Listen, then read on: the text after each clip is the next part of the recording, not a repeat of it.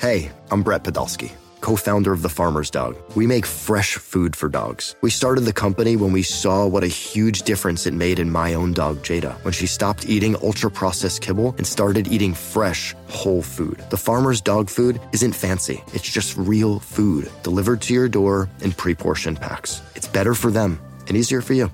Get 50% off your first box at thefarmersdog.com/podcast. That's thefarmersdog.com/podcast. Is your child struggling with a specific subject or need help with homework? Are they asking questions that you're not sure you can fully answer? IXL Learning is an online learning program for kids. It covers math, language arts, science, and social studies. IXL is designed. This program will improve your kids' grades. Studies done in almost every state in the country. The kids who had IXL are consistently doing better. Powered by advanced algorithms, IXL gives the right help to each kid no matter the age or personality. And it doesn't have to eat up all your time. One subscription gets you everything for all the kids in your home, pre-K to 12th grade. So don't miss out. 1 in 4 students in the U.S. are learning with IXL. IXL is used in 95 of the top 100 school districts in the U.S. Make an impact on your child's learning. Get IXL now. And listeners can get an exclusive 20% off IXL membership when they sign up today at IXL.com/audio. Visit IXL.com/audio to get the most effective learning program out there at the best price. Hey folks, this is Kevin. On this week's episode of Risk, you'll hear Ollie Gillette. I'm having a rough night too. I came too early. I was like, oh, what time did you get here? Now here's the show. Whoa, whoa, whoa!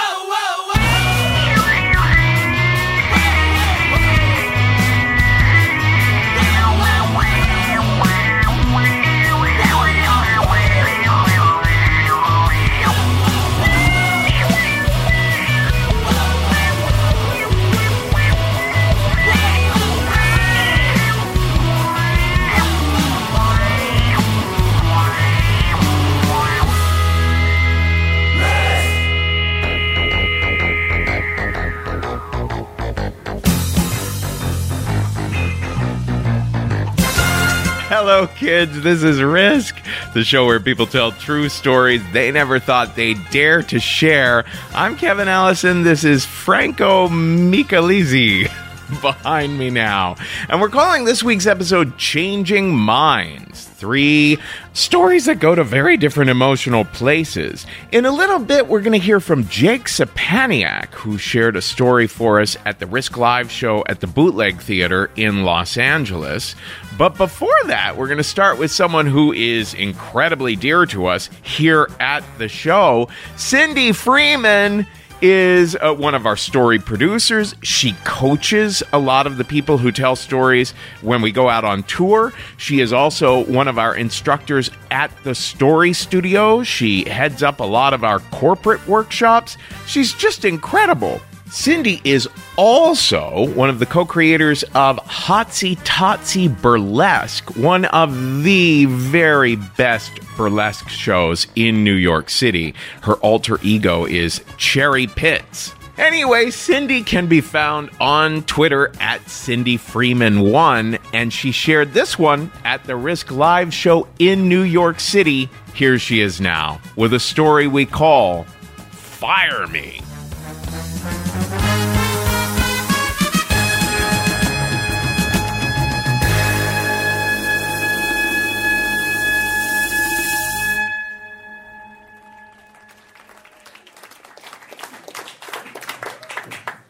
So it was 2007, about 12 years ago, and I knew that I needed to quit my bar job. I was working at a place called the Raccoon Lodge. Does anybody know it? Yeah, it was an awesome bar. I love this bar, right? I love this bar, but it was time to quit, which was kind of breaking my heart. And, you know, I'm a responsible human being. I pride myself on that. So there's a way that you quit, and that is you find another job. You work there a few days, you figure out, all right, this is going to work, and then you march into your manager's office and you say, I am no longer comfortable working here.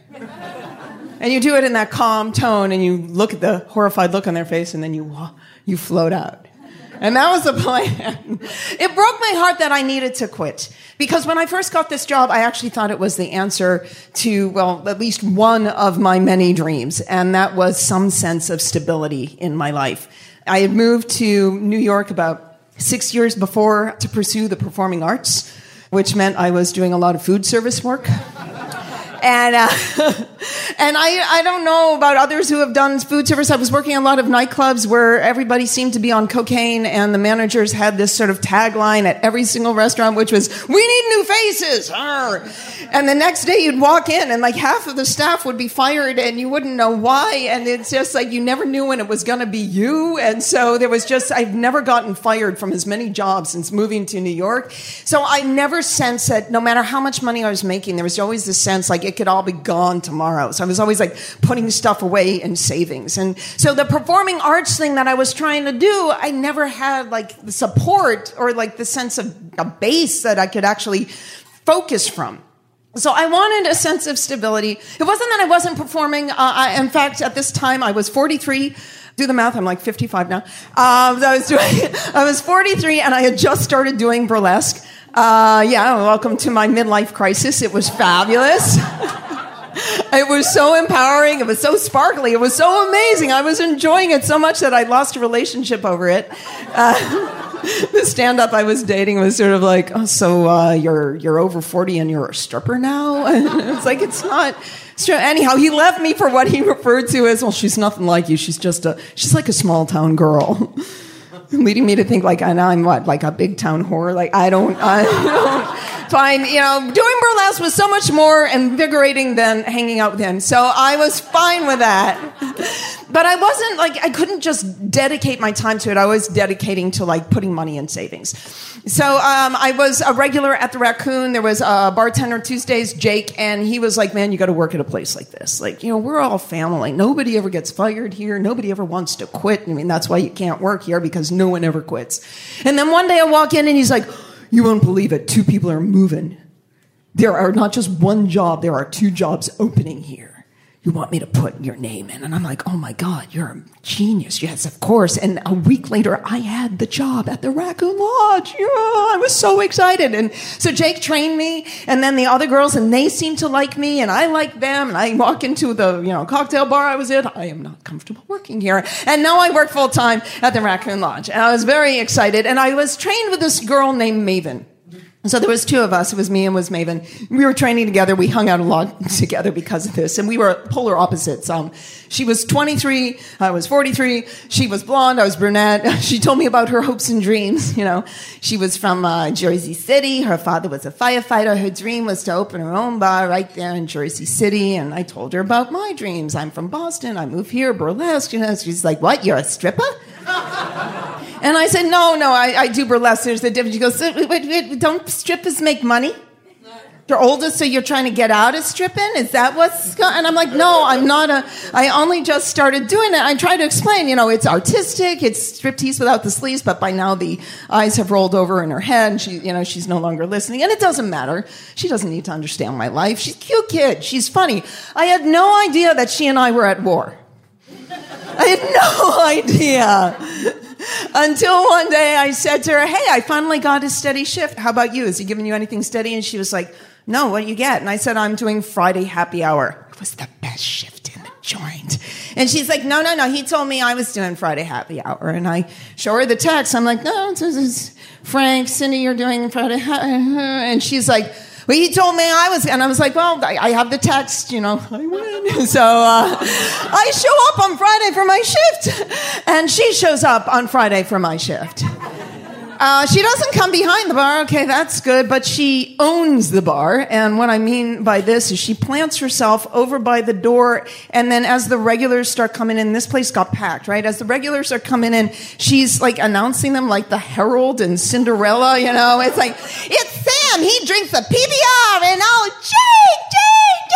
Oh, I got Dave gets a Jack Daniels." And then she starts running back and forth behind the bar. She's like, Cindy, with the snapping. "Cindy, there's PBR over here. They're empty. Cindy, Cindy, Amstel Light over here, and shots on the house for everybody. And then she puts all of her favorite songs in the jukebox, and she's like, dance with me. So she's dancing with the guys. Give them shots on the house, and the snapping of the fingers, and this goes on for 6 fucking hours. Oh, yeah, by the time I was done, I wanted to kill her. I hated her guts. So I saw Frank, the manager, 2 days later, and I'm explaining it all, and I said, and at some point, did you notice the price list went missing? I had it in front of the beer tower. I turn around and I turn back. It is gone. Maven's right there. And I'm like, have you seen the price list? And she's like, I don't know what you're talking about, right? And I was like, she took it. And he's like, this is so weird because she told me that you said that Friday it was too much volume. You couldn't handle it. And you were going to ask me to give her the shift. And I say to him, you want to know why she said that? She said that because she's a cunt. And he goes, what? And I'm like, I'm sorry, because I never say that word. And I'm just so, and he's like, well, no, it's like, you're clearly upset. And I'm like, she's a lying, treacherous bitch. And I said, this place is like a family. Like, we're all supposed to get along and be team, but this is not team playing. And he's like, all right, I hear you. So my next shift is on Tuesday. That morning, I get a little text saying, I've made a schedule. All this stuff will be cleared up when you get there. I'm like, great. I get there. On the wall is the schedule. I have 1 shift. Maven has 5. And I'm thinking, is it that I used the C word? Are they sleeping together? Like, what happened there? And Jake, my friend at this point, comes and cover after I leave, and he's like, what is that? Nobody here has ever worked 5 shifts. Only 3. It's like, are they sleeping together? I'm like, I don't know. So, but now I'm in a frenzy. It's like, it's like he's giving me the worst shift of the week, which is like, I'm lucky if I walk with $150. I can't live on this. So now rent's coming up. I'm paying that out of my savings. I'm paying the credit cards to do my groceries to make sure I've got liquid cash. I'm spending every single moment that I have like trying to find other jobs through Craigslist. And it takes me a month to find another job. And in the meantime, I'm coming in for my 1 shift a week. And the girls who had trained me, who liked me, are now like giving me like, the face. And it's like, hi, I don't know what Maven is saying. But I think it has something to do with, I don't want to work with a stripper. Because the regulars are saying, so we hear you're a stripper. And, what clubs do you work at? So you're older. Are you trying to, like, get out of stripping? And I'm just like, no, I'm a burlesque. So anyhow, there I am. I finally have a new job. I am going to be training on Sunday. And then I'm thinking, like, this is my last shift. I need my $150, but this is going to be my last shift. I will, by the time I train, I'll just leave. So I'm chopping my lemons, and Maven walks in. And I have this pit in my stomach as she sits down. Can I have a Heineken here? Chopping the lemons. She goes, you know what? You're really pretty. I said, thank you. And she goes, I can't believe you're over 40. Like, thank you. I'm chopping the lemons. Can you do me a favor? So this is what's gone on. I'm like, what do you need? She goes, so I have a new boyfriend. He wants to go to Atlantic City this weekend. Can you cover my Friday, Saturday, Sunday? And I don't want to ever come back. I mean, the pit in my stomach that I get just walking down the street towards this place, and I'm like, money. And it's like the calculator just going in my head. I said, let me think about this. This is all she needs to start laying it on thick. And she said, I've decided you're really cool. Because when I first met you, I just thought you were this crazy middle-aged stripper. Right? But now that I kind of got to know you, it's like I understand. Like, you're just like, you're an artist. You just do your own. You don't care what other people think. You march to your own drum, and that's to be admired. You're really cool. And this, I don't know what goes on in my head, but it's this thing of like, oh no, you do not get to think I'm cool. She wants to think I'm a crazy middle-aged stripper. Maybe I should be a crazy middle-aged stripper. And then I think, nobody in this bar seems to like me anymore except for the regulars. Maybe they all should think I'm a crazy middle-aged stripper. And I actually know how to do that because I am a burlesque performer. That week, in fact, I'd been on a bar pouring liquor down people's throats and pulling off my clothes. And granted, I'm not supposed to do this at the Raccoon Lodge. I think to myself, you know what? I'm not a burlesque performer. I am indeed a crazy middle-aged stripper. And it is fucking fantastic. So I then have to think, how many shots is it going to take me to get up the guts to 4? It takes 4 shots. And I do 1, 2, 3, and then I go out and I own that jukebox. Every single song I do a burlesque act for. Come back, 4, boom, and the regulars start coming in, and one of my songs come out, you know, it was like, hot-blooded, checking it. So I jump on the bar and I yell, it is showtime! And I take off my sweater, and I take off my bra, and I take off my pants, and the construction workers are like, cameras are coming out. I jump off the bar, I give a little bow, I get a round of applause, and then they throw money at me, which I wasn't expecting. Who knew? So I take all the money, put it in the little jar, look back at Maven, and she's like,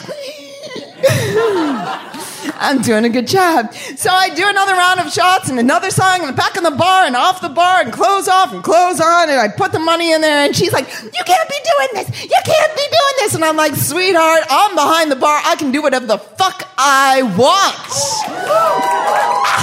And then I do another shot. At which point, my coworkers, the other girls, they come in, which I have no idea how they got here so quickly, because they live all the way in the Bronx. But I know who texted them, and they're all like, and then the three of them, like three little witches. And another song comes up, and I get up there, and the guys go crazy, and I take off all my clothes, and they're all like, ah! And I get off, and one of the girls says, I always knew you were crazy. And I said, baby, you don't know what crazy is. At which point, I see one of the guys, he's texting, I'm like, what do you got? And he shows it to me, and it says, bartender gone wild, Raccoon Lodge, get here now. And I'm like, yeah, shots for you. Boom. Now, it is only 5:30 in the afternoon. And that place is friggin' packed. I am burning this. I'm going to get fired so bad, and it's going to be amazing, right? And so I get up, another dad get off, you know, and stuff like that, and suddenly the police show up. And I say, hello, officers, can I help you? And he says, well, we're answering a 311 call about a naked bartender. All right, who here has ever called 311? Have you ever gotten a response? No! And I say, well, gee, I was dancing on the bar and I'm wearing a sweater that's beige, I guess from maybe outside. He goes, well, whatever. It looks like you guys are having more fun than we are today. You go at it. I said, you got it. He leaves. He gets back into his cruiser. They drive off. I get a standing ovation from the bar, right? Now, you would think this means it's time for shots and more showtime. But liquor does this weird thing where it flips, and suddenly it flips, and what I'm left with is this outrage that these girls hate me so much they want me fucking arrested, and I just scream out, who called the fucking cops? And they're hiding behind the pool table, and I'm like, you called the fucking, and the guys are like, whoa, whoa, whoa, calm down. And that's when I just burst into tears. Because suddenly I thought that clarity that only 9 shots of Jack Daniels can give you.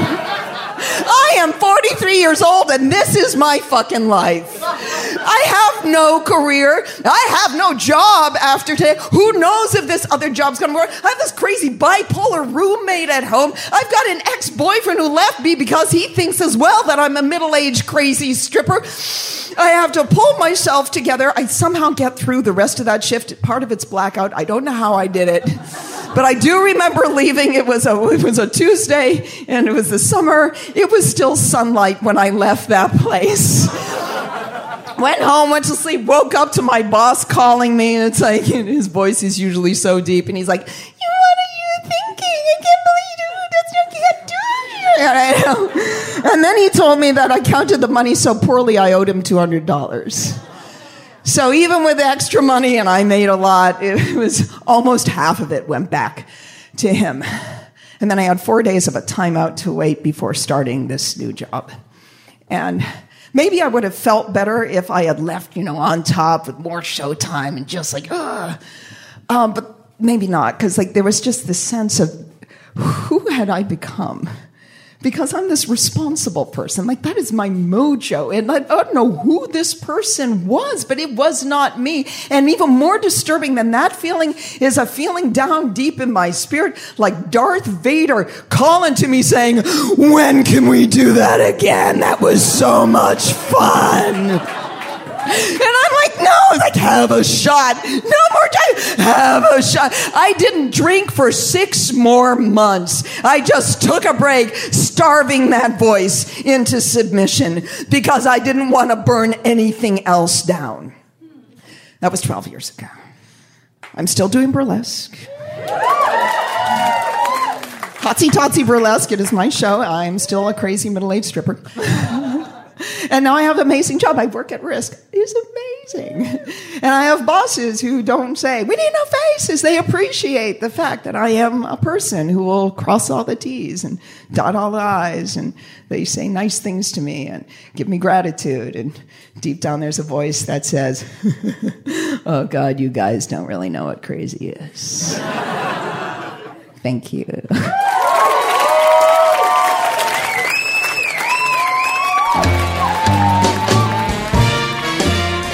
This is wrong. It's sin. You're trying to advertise your body as bait. You're trying to use it as a lure. You're trying to use it as a sex kick. Young lady, listen to me. You are a fool. My God, put some clothes on you. Did you ever think that you would come to the time in America to where that women would walk around so undressed that it would defy all description? And I really didn't know what I was doing, they said. I just pulled off my clothes and I had to do it. Inspired by the powers of darkness. You are a fool, girl. You're a fool.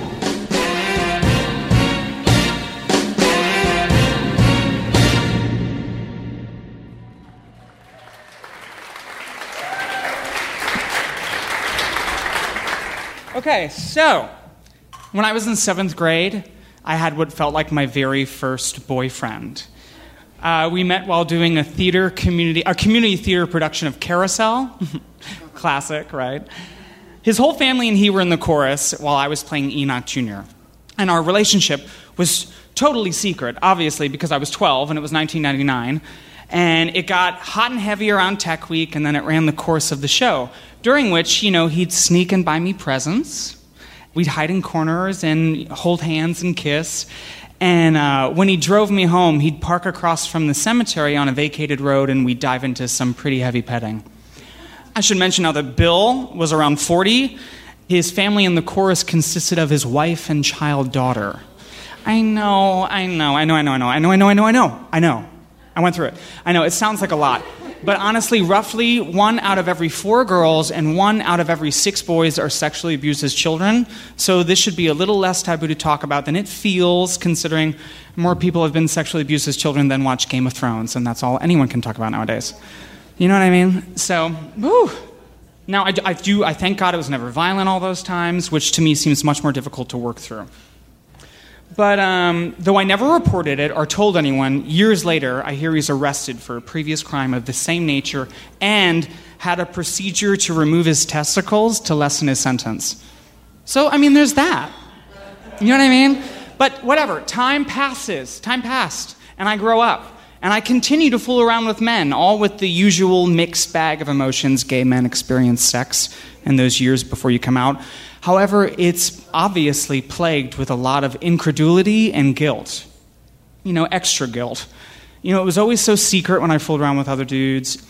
I was never developing any emotional intimacy with these men, mainly because, looking back, I'd had developed the habit of seducing the down-low dads in the suburbs at Barnes & Noble bathrooms. Yeah, it was great. I'd obviously become impulsively promiscuous. Exhibit A, my screen name on AOL as a kid was Lolita447. If my dad hears that, I'm just worried. And though I had never seen the movie or read the book, I had seen the poster, and I got the gist that this was a girl who was into guys with her own place. I'd become a seductive little child at 13, and it was so frighteningly automatic. You know what I mean? I couldn't believe any of my actions were authentic. And when I'd watch like 10 Things I Hate About You or She's All That, I couldn't meld all the locker meet cutes in the school hallways to like the stall hand jobs I was giving to strange men, to hairy-bellied men, you know what I mean? At public bathrooms. So, honestly, I was questioning whether I was even gay or if I was just doing what I'd learned from Bill because of Bill. And since I was still just a kid, and it was all so secret, the gay stuff and the abuse stuff, there was no one I could really turn to for help. But I did have the Lifetime channel. You know what I mean? That glorious victim Fantasia channel, which was free cable, and, you know, I used as cheap therapy, because kids are resilient. And I learned all about, like, repressed memories and reliving your abuse and confronting your abuser. Now, my material was felt immediate to me. And my favorite Lifetime movie was Broken Silence. I wish someone had seen it. I don't blame anyone. It was one of the Lifetime Moment of Truth movies starring my favorite actor as a kid, Lex from Jurassic Park, as a star track runner, and it was all about how her star track coach sexually assaults her, and then her and her mom trick him into admitting it and get him sent to jail. And at the end, you know, with that sick fuck of a perv locked away, she finally starts running again. And I finally saw a version of my story represented right there in front of me and solved in a running time of 1 hour and 18 minutes. And we had the same hair. You know, and there was no subtext. You know, everything that was boiling in the shadows for me was boiling right there on the surface for everyone in a Lifetime movie, which makes it all so easy to parse out. And I wanted that. I wanted my trauma laid out clearly to be easily dissected and understood by me. You know, I wanted to know what I felt towards Bill that I didn't know I felt. Because whatever it was, it must be driving all my actions. Because when you watched Ariana Richards in Broken Silence, you knew exactly why her grades were slipping, and she stopped combing her very pretty hair. So I decided very early on that Lifetime movies were telling me the truth, and that they were the best instruction manual on how to get over trauma, and that the years of therapy just wouldn't compare to some cold, hard drama and confrontation. You know what I mean? And rule 1 of a Lifetime movie is the best way to unearth it all is with a dramatic scene. But I felt like I'd missed my chance. You know, like I said, time had passed. Bill was gone. I'd missed whatever trial had happened, a classic Lifetime movie setting where people point and cry. But then I see another movie to change my life. Knocked Up. Okay, you know this scene? I just want to make sure I get this right because... Okay, you know the scene where the parents go online to look at all the red dots in their neighborhood? And yeah, right? I mean, it's a great scene. And it clicked that, whoa, Bill would be a red dot. You know, his address would be made public. I could find him. And when I found him, I would be purged by whatever scene happened between us, be it poignant or dramatic. You know, like in Good Will Hunting, when my favorite actor as a kid, Genie from Aladdin, got that guy to say it wasn't his fault. Only instead of crying, I'd totally fall in love with a woman. And I'd know why I was compulsively giving head to men at Borders. So I hit the public library like I was Julia Roberts in Pelican Brief or Harriet the Spy with the appropriate sad beige backdrops behind me. And I type in his name and I scrolled and pop, found his red dot. Somewhere in the middle of Illinois. He moved. And I wrote down his address, and I put it in my wallet, and I sat on it. I literally sat on that information for almost a year because I don't own a car. And then finally, a spring break, when I'm old enough for my parents to stop asking where I'm going during the day, and I borrow my mom's champagne-colored minivan, and I drive 3 hours through cornfields to the middle of nowhere, Illinois, to his red dot. And all I'm thinking that whole drive is like, will I punch him or will I forgive him? And I was like, my first instinct will be the right one because, you know, whether it's full of rage or grace, because drama is the herald of truth and release. I think that's the TNT slogan. I'm not sure. You know, everything will be brought to the surface. So I arrive, and I park under the only tree for a horizon, where the only 2 houses stood together, them both looking straight out of Crimes of the Heart, starring my favorite actor as a kid, Julie from Tootsie. I walk up to the door, ready for the big reveal of my dormant emotions, and I ring the doorbell.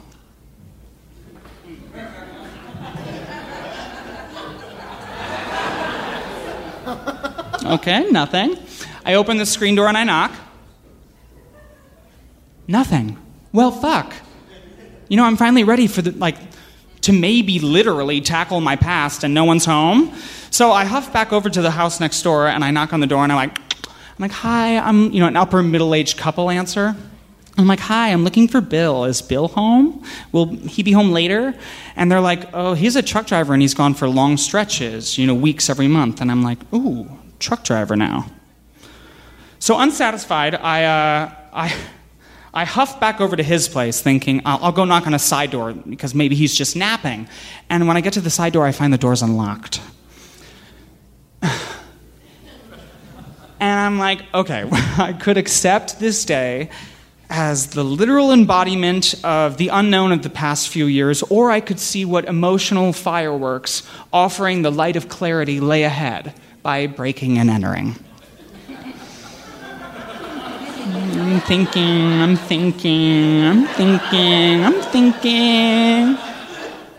So I'm inside his house.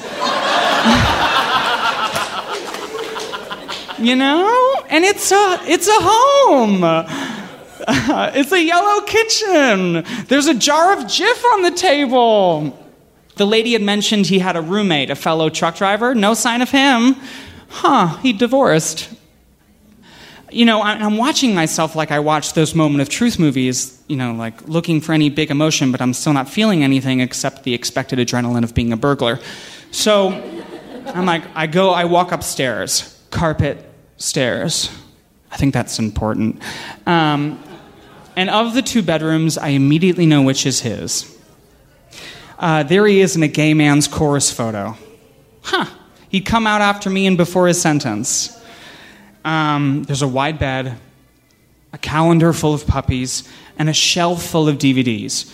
I'm in this man's bedroom 7 years after he molested me, and I still feel like this would be edited for TV. No swell of emotion. I have to do something. So I pull a few DVDs whose titles sound threatening and appropriate off the shelf. Unforgiven, Forever Young, The Usual Suspects. And I put them deliberately on his white comforter so as to make clear that this is not his roommate returning a DVD, but a spirit from the past. Okay, I know Unforgiven is like a Western, and Forever Young is like a comedy starring Mel Gibson. I don't think it's very good. And The Usual Suspects is one of the greats, but I was working with I Had people. Not to mention, I'm still feeling void of any big filmic catharsis. But then I clock a photo of Bill holding his daughter, looking exactly as he had in Carousel. It must have been taken that year. What are the odds? And I decide to steal the photo from the frame. That'll definitely give him a feeling of uneasiness when he returns. And I wanted that. I wanted whatever I had done in his house to leave him with a feeling of uneasiness. And I wanted that uneasiness to spark an immediate thought of me. Because if it did, then I would have mattered as much to him as he mattered to me. We'd be equal in importance to each other. I'd have affected his life as much as he had mine. If I popped up in his head first, then it'd be proof, even if I never saw it. So I steal the photo from the frame, and I run down the carpet stairs, through the yellow kitchen, out the unlocked door, and into my champagne-colored minivan, and I drive the 3 hours home. And I don't think about any of it for a while. I think I'm a little bummed I didn't get my heartbreaking revelatory scene. And I don't feel cured. Mainly because some of the little mysteries of who I am still feel unsolved. If anything, I felt very confirmed that this was just going to be something I was going to have to live with for the rest of my life. But I did get two things from that day. One, information. I found out a lot about Bill and what happened to him after it all. And what I found out humanized him for me. For me, I'm not asking for you. He wasn't some monster pulling the puppet strings of my life. How could he? He was a guy in the middle of Illinois. He was just a guy, and I can deal with a guy. Two, I found by nothing being revealed to me that day, there was nothing to be revealed. No, subconscious, unconscious emotions. I could finally believe whatever I was feeling about it all. I could trust how I was feeling. There wasn't some unknowable factor to it all. And as I carried those two things, I found I had at least exorcised Bill from the equation. I could finally start dealing with the repercussions of the act itself. There was no villain in my story anymore. And with that, I reach a point where some random Wednesday night, I wake up straight out of sleep peacefully, and a thought of forgiveness passes through me. I felt like I could forgive him, or that I did, and I'm just going to vacillate between can and do for the rest of my life. And I think that might have been my big scene all along. Just a silent internal pivot no one could see, and one where I didn't need Bill. A very uncinematic moment. Thank you.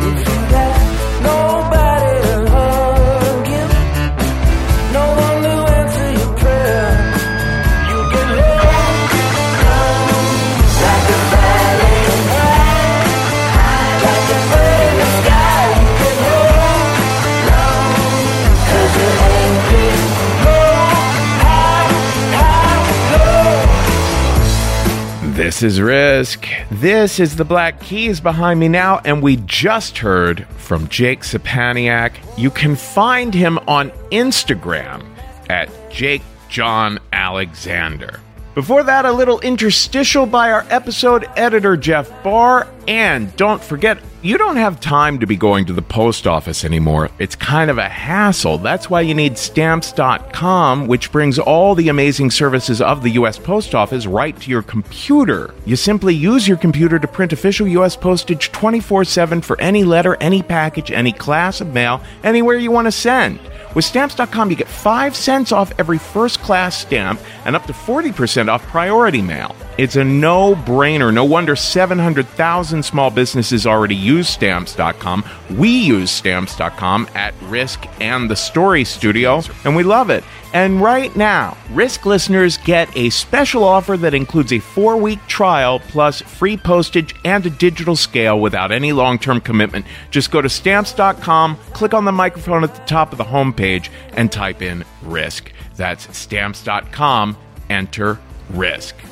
Our final story on this week's episode is such a treat. This is Ollie Gillette. Now, our friend Jeff Zimmerman, who has told extraordinary stories on Risk before, he teaches storytelling, and he reached out to us and said, hey, a student of mine just told a story in class that I think would be perfect for Risk. So we invited Ollie on to be on the live show here in New York. Ollie was going through a transitional phase at the time, so this was their first time going by the name Ollie, and also their first time sharing a story at a live storytelling show. But it was funny, I was not in on any of the coaching of Ollie before the show, so I was listening backstage and pretty much hearing the story for the first time and realized that the particular party that Ollie goes to in this story, it's a monthly party, it's one I go to all the time. So anyway, here is Ollie Gillette now with a story we call The New Me.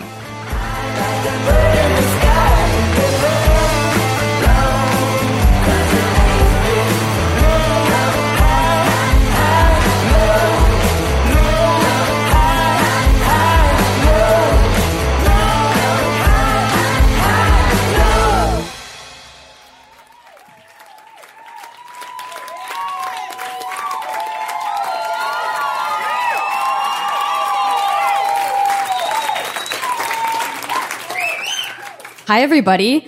So this is also the first time I'm using the name Ollie. It's my brand new name.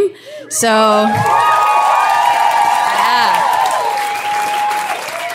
Thanks. Welcome to my very non-traditional christening ceremony.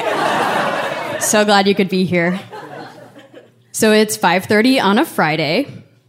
I am on my work computer. I've got like 17 browser tabs open, incognito mode. And I'm Googling what to expect at your first sex party. Yeah. And I'm thinking about going to my first sex party for the same reason that probably a lot of people go to their first sex party, which is that I recently went through a breakup. And that was actually one of the tensions at the end of the relationship. My ex had wanted us to go together to a sex party. I had wanted us to go together to sleep.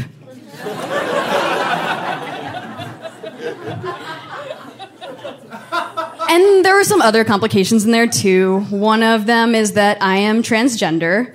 So if you're looking at me and you're like trying to do the mental calculation, the easy way to say it is I used to be a lesbian, and now I'm trying to figure out whether or not I'm a gay man.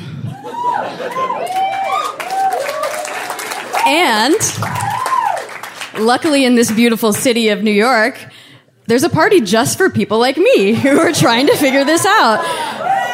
This particular party, it's usually a gay man sex party, but this night it's open to the trans community. So it's like when there's ladies' night, except this is like people who formerly identified as ladies' night. And so, yeah, that might sound a little niche, but actually there are a lot of things going on in the trans community. We've got support groups. There's like a boxing class. On this particular night, I'm deciding between going to the sex party and going to the Friday night transgender Bible study group. But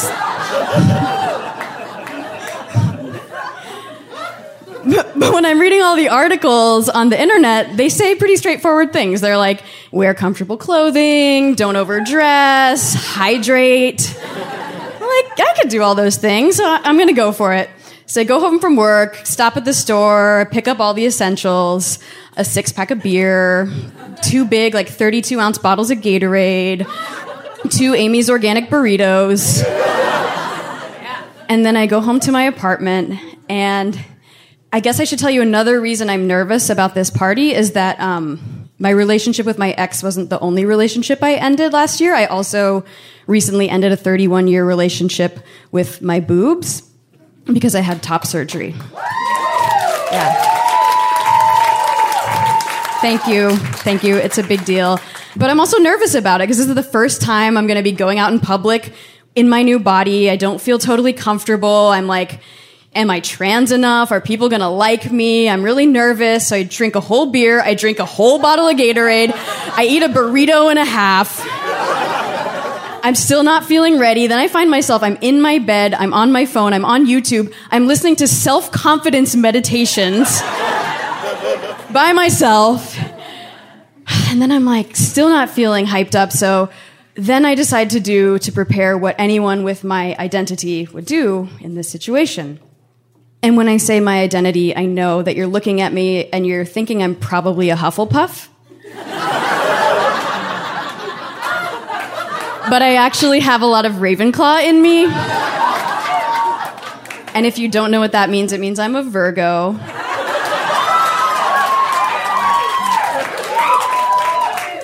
And if you don't know what that means you're straight.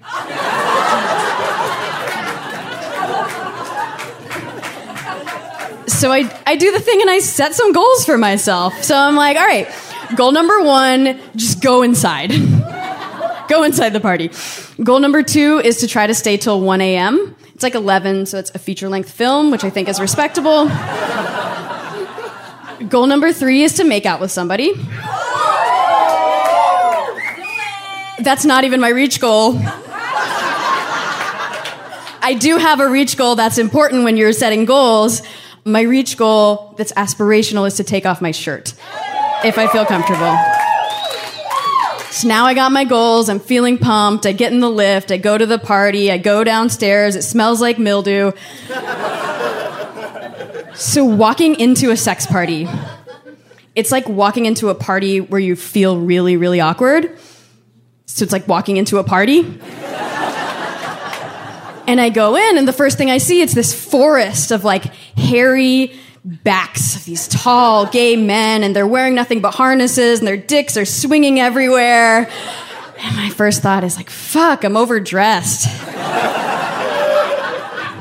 But I already hit goal number 1. I already made it inside, so I keep going, and I see somebody I know, and this person actually was in a gender group that I facilitated 2 years ago when he was a closeted, shy, young lesbian, and now he's like very confident, strutting around, wearing nothing but a harness. I didn't get the dress code memo, and I'm like, fuck, he lapped me. Like, I'm way behind. And I came out as gay pretty late in life. That's called tardy to the party. And so now I'm like finding myself coming out in my 30s as trans. All these things are happening. I feel like, the magician when they have a scarf, like a rainbow scarf in their hands, and you're pulling it out, and it just keeps coming out and coming out and coming out and coming out, and you like don't know when it's gonna end. That's how I feel about my life. I just keep coming out.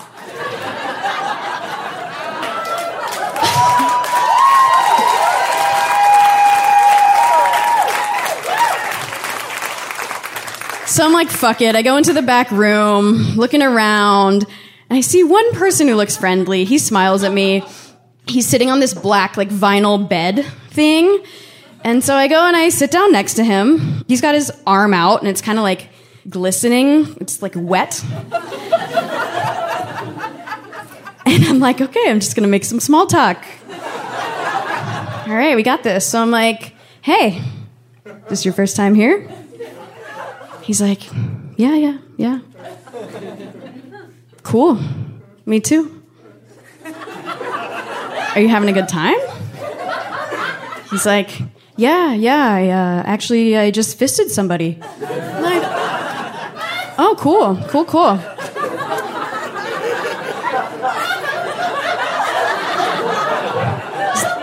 Is that the first time you've done that in public? He's like, yeah. It's like, oh, cool. And then I ran out of conversation topics. But luckily, the person he'd been fisting came back then and just sits down next to me. And so they start like going at it over here. And then this other couple by then has come in and they're sitting on my other side and they are also hooking up. And so I'm just sitting in the middle, twiddling my thumbs. I'm like, not really sure what to do with my eyes. But then shortly after, somebody else comes into the room who's like 19 years old. He's got fresh scars from surgery still. I can see them under his medical tape. And he's wearing a kind of like comically long dildo. And he comes up to me and he's talking to the people next to me. He leans over me and his dildo kind of like flops over my... You ever been on the subway and you're like holding on to the pole? And somebody else comes and they put their hand on the pole and they kind of like brush up against it. They're like, oh my gosh, I'm so sorry. He kind of did that. He's like, oh my gosh, I'm so sorry. Let me move that out of the way. He like flops the dildo off of me. But then we have this moment of eye contact and he's like, hey, actually, would you want to make out? And I was like, I'm thinking in my head about my goals. Seems like a great opportunity. So I'm like, hang on 1 second. I take off my shirt. Literally take off my shirt. I start making out with this kid. I'm not supposed to say kid. This 19-year-old. I start making out with him. At first I'm like, I can't believe I'm doing this. But then I get into it and it's fun. And so we're just making out. I'm like in the zone. I've zoomed in on him. That thing where the rest of the background kind of blurs out and you're just focused on this one person. And I was like, thinking to myself, this is what it's about, right? Like all of the hype, all of the black lights, all this stuff we do, all these safe spaces we try to construct, it's for this moment right here of human connection. And I'm here and I'm connecting with this person. I'm feeling accepted by my community. I feel wanted. And, I'm making out with a 19-year-old and he's got a 12-inch dick and I'm okay with that. I feel great about that, actually. And I'm feeling this sense of connection. And all of a sudden, I feel the bubble burst and I feel like somebody's staring at me. And I look at the entrance of the room and watching me, just walking in, is my ex. And she's with somebody. Looks like a carbon copy of the person she dated before me. My heart drops, and the first thing I feel is overwhelming guilt. I'm like, oh my God, I need to leave, I need to leave, I need to leave. I'm so guilty. I haven't seen her since the breakup. This is the first time I'm seeing her. I jump up, I run over there, and I'm like, oh my God, I'm so sorry. How much did you see? I saw. I'm gonna leave. I'm gonna leave. She's like, no, you don't have to leave. And I'm like, Jesus, I can't believe you're here. It's like so soon after the breakup. And I'm like, I can't believe you're here. You're on a date. It's not a date. It looks like a date. It's not a date. She's like, well, you don't have to leave. But if you don't want to see anything else, you should probably leave this room. And I was like, whoa, I'm going to leave. So I storm off into the front room. And I'm like huffing to myself. I'm like, she told me I have to... I belong here. I belong here. This is my party. This is my space. And I'm kind of fuming, feeling my feelings. And I sit down on this bench by myself in the front room, this curtained off area. And then suddenly somebody pops his head through the curtain. It's this very handsome gay man. And he says, rough night, huh? I'm Steve. Can I come in? Sure, Steve. Steve comes in, sits down next to me. I'm like, yeah, listen, I just ran into my ex. He's like, oh man, which one's your ex? I'm like, she's wearing a purple lacy thing. Don't worry about it, Steve. How's your night?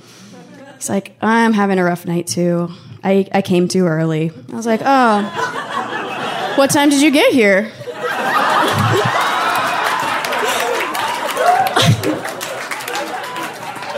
He was like, no, I came too early. Like, I can't help it. It happens sometimes. I get really excited when I see all these genders interacting with each other. I was like, wow, I can't really relate to that problem. Wow, that's a level of human connection that I wasn't here for. But then we just, have a little bit of a conversation. I leave to go to the bathroom later, and I'm like, okay, I'm over this. Like, it's time to leave. I'm thinking about going, and then I see my ex. She says, can we talk? And I think, no, I don't want to talk. But I say, yeah, okay. And we hold hands and we walk through the black particle board painted maze with the dick holes in it. And we're walking through the dick holes. We get to this bathtub. We sit down on this crusty bathtub and we're having a conversation. I'm like, how's your night going? She's like, yeah, it's kind of weird. This gay man hit on me. I was like, oh. She's like, he was very handsome. I was like, oh. Wait, was his name Steve? She said, yes. And then we both were like, I was like, what the fuck, Steve? Steve betrayed me. I thought he was my friend. He's hitting on my ex. So we laugh about Steve a little bit, and then we kind of look around and we're like, where even are we? How did we get here? It's like cut this tension now because of Steve. And she goes, I'm sorry about before. I was like, yeah, me too. She goes, I think I was just hurt because it seems like you're okay. And that's hard to watch. I thought, yeah, I am okay. I just kind of sat there for a little while. Her head was like rested on mine. We were sitting in the bathtub, and I was like, do you want to see my nipples? She's like, yeah. So I showed her my nipples, and I was thinking, at first I thought I was going to be really mortified to see her, but actually I was really happy she was there to witness. But then I looked down at my Fitbit, and it was 1 a.m., and I was like, I gotta get the fuck out of here. I've just hit my last goal. I call a Lyft. I get into the car. I'm riding home, and I'm like, wow, I hit all of my goals, including the reach goal. And I saw my ex, and that should have been this horrible experience, but actually, I survived, and it was totally fine. And if I can do that, I can kind of do anything, Yeah.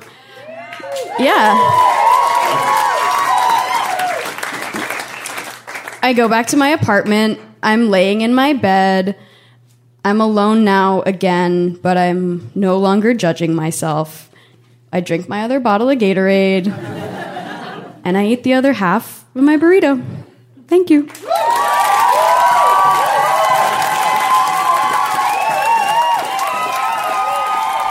Oh Lord, give me strength, sweet Lord, give me love. Oh Lord, give me strength, sweet Lord, give me love.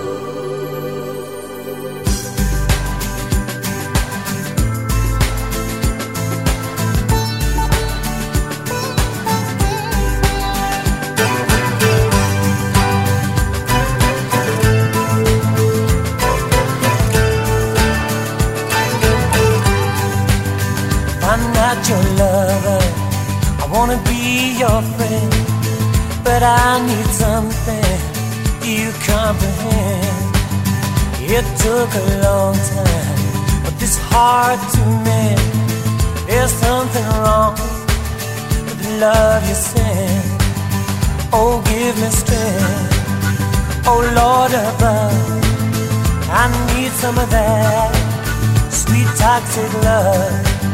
Sweet toxic love poured through my veins to lift me up, to make me insane.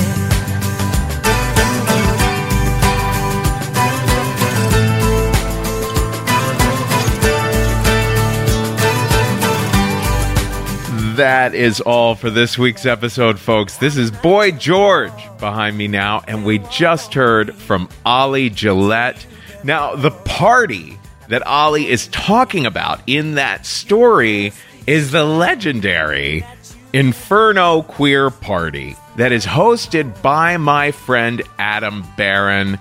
Adam does such a remarkable job of bringing people together in the most positive, sexy way.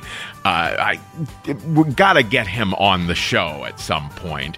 But if you want to learn more about the Inferno Party, go to Instagram. It's at NYC Inferno Party. Stop on by. Maybe I'll lick your butt. You never know. And if you want to know where Risk is appearing live next, information about where we're appearing next is always at risk-show.com/tour. Folks, today's the day. Take a risk. Give me love.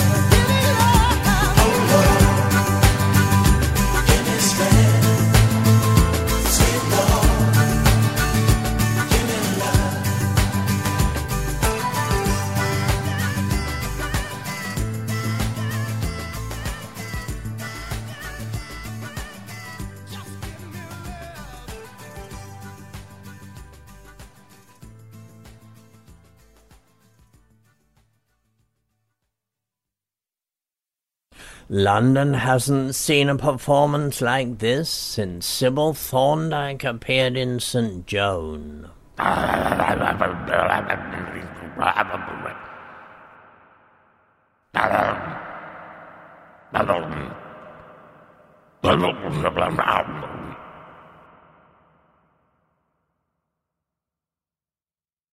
Get the champagne ready. The NBA Finals are here. Welcome to the NBA Finals. Let's raise our glasses and our rings to the two phenomenal teams left standing. My goodness! Here's to high-stakes action, to thrilling moments we can't miss. He ties the game at the buzzer! And to crowning our next champion. Here's a toast to the NBA Finals. The 2024 NBA Finals, presented by YouTube TV, continue on ABC.